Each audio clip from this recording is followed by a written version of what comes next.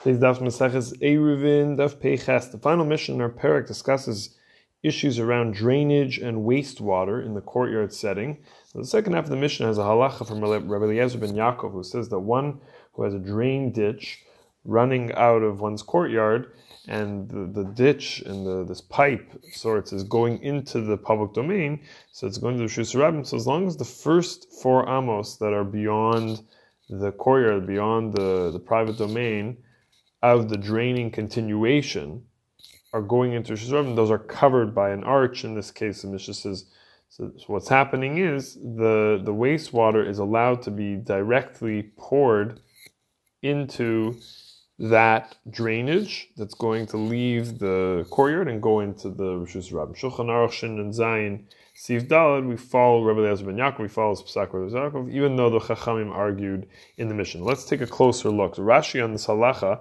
notes that the basis for permissibility is that the water is flowing on its own out of the courtyard. So even if it would be intentional, says Rashi, it would be a rabbinic prohibition at worst, because the water flows on its own. The person's not actually dumping the water from the private into the public. Is putting it in his domain, and then the water is on its own. It starts to flow by itself.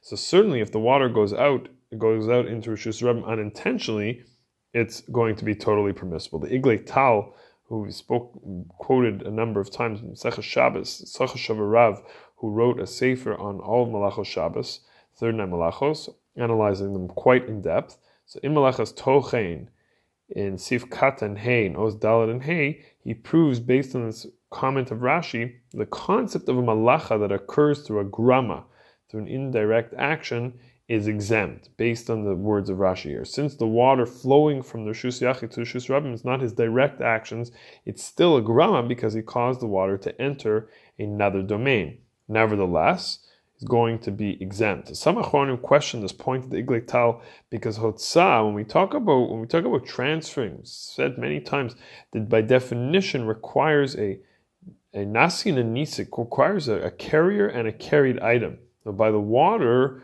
what's happening is the pourer didn't physically transfer the water from one domain to the next. He started the process, but the water wasn't actually being held when it was going between the domains. This is not a malacha to be called, in order to be called something that happened by a grama, by indirect causation. So the contrast case, when it's brought, it says kiboy, extinguishing. So let's say I poured the water and it's going down this drain, and then at the end of that process, could be even far away, the water actually extinguishes a fire. So you ended up extinguishing a fire. We care about the result in that case. So that's called gram kiboy. You didn't actually extinguish it by pouring the water right on top of the fire, but the water ended up doing an extinguishing act. So because the result was extinguishing, we care about that. But the person didn't do this directly, caused it to happen. Another point that's brought by Shlomo Zalman Auerbach and Sefer Ma'ora Eish, Tzadik Tes Amud Aleph, and Rav Avad Yosef Yabia Omer Chelek Dal Siman Vav, the Iglei Tal's point is only true regarding Hotzah, not by other malachos, because what's unique about Hotzah, as we said many times, Hotzah is a malacha grua, like Tosfos says in Shabbos, in the beginning of Shabbos. It's a lower level malacha, as we know. The item itself doesn't undergo any fundamental change. It undergoes a change in location, but not a change to its essence. But by the other malachos, if it's happening indirectly, you can still say you're violating Shabbos. Those are 2 points that are made in the Iglei Tal's calculation. One final point, Allah Chalamais, for Tzvi Pesach Frank, quoted in Har Tzvi, Orach Chaim Chelek Alsim Kuf Memches, about a kibbutz in Eretz Yisrael, and the drain pipes that were coming from the central area where the housing is and so on. Those drain pipes were exiting into the fields. So now what's happening is when the water is going into those pipes on Shabbos, the fields are getting watered on Shabbos.